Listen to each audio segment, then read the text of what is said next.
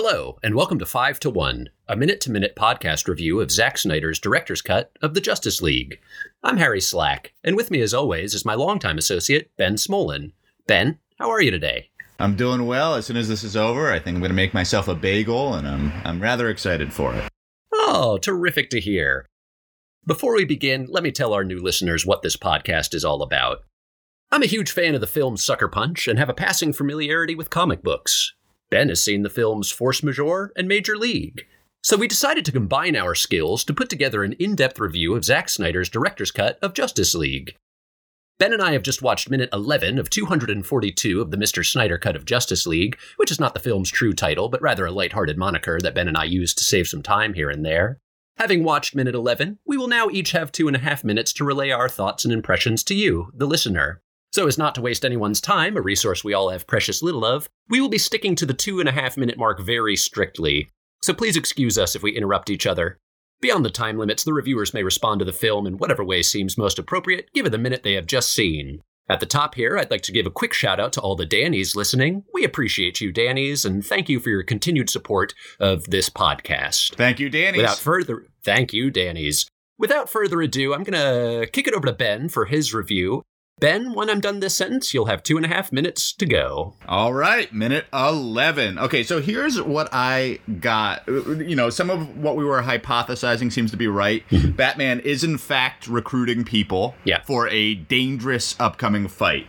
But that just takes me more to, like, what was the opening scene? You know, what was the prologue? Like, where did it come from? Yeah. How do we know? How does Batman know that danger is coming?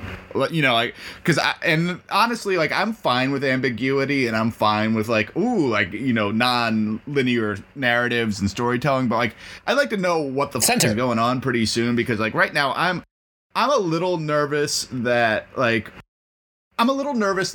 issue that I had with the prologue is about to happen again with part 1, which is that we're about to bounce from scene to scene with no real narrative drive. And in the prologue, it was who's got the cyborg boxes and wet women. Yeah. And now it's just going to be, okay, he tries to recruit Aquaman. Okay, now he's going to try to recruit Cyborg. Now he's going to, nothing is going to add to the story. It's just going to be like these scenes. That's my real concern after this minute. Yeah. I will say, as the minute started, I was super excited that we were actually going to get, like, a full-on dialogue scene, but that changed once I started to hear the dialogue. So something that I like that they make Bruce Wayne so obviously rich and so willing to flaunt it. I think that's a nice touch. Yeah.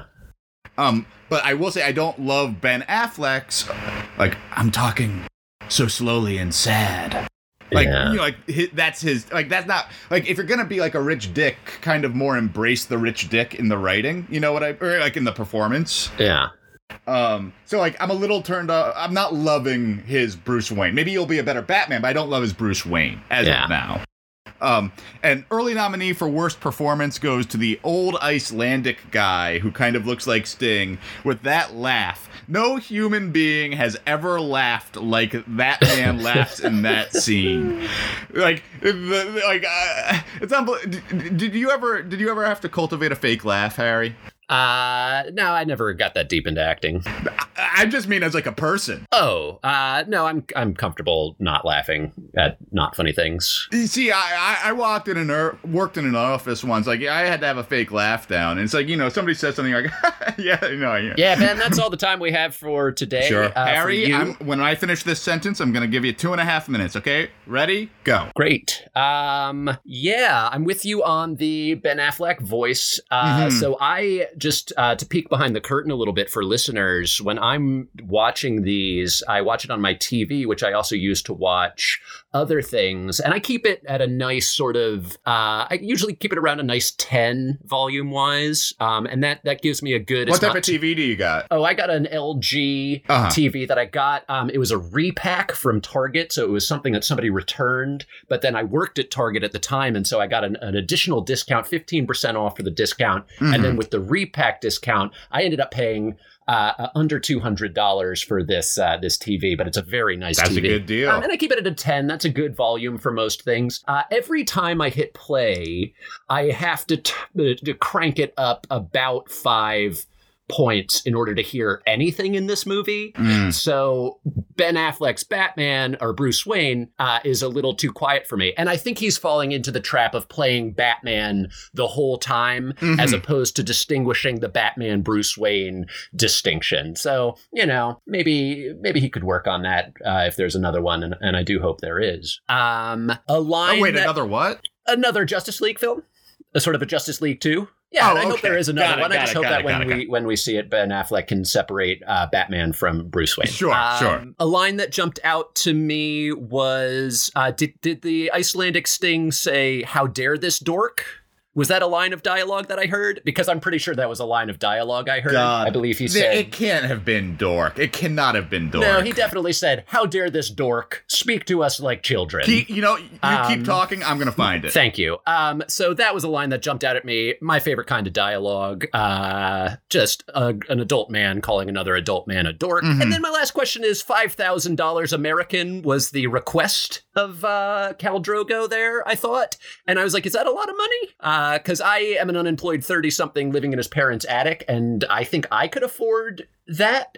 And I'm wondering if I misheard, because then Batman's counter was $2,500? No. Yeah. It must... No. Batman's counter was $25,000. $25,000. That makes more sense. Still, $5,000 seems like a very low initial offer. So I would recommend for maybe, if there's another Justice... Harry, I'm going to have to cut you off. And by the way, he says dog, not dork. He said dork. So that's all the time we have for today's reviews. If you enjoy this podcast, please take the time to subscribe, rate, review, or otherwise support this project. If you're looking for a way to enhance this podcast experience, feel free to watch along with us on your own. Just be sure to avoid spoilers by not skipping ahead. Please join us next time when we will be reviewing minute 12 of 242 of Zack Snyder's director's cut of the Justice League, or as we sometimes call it, the Mr. Snyder cut of Justice League. Goodbye.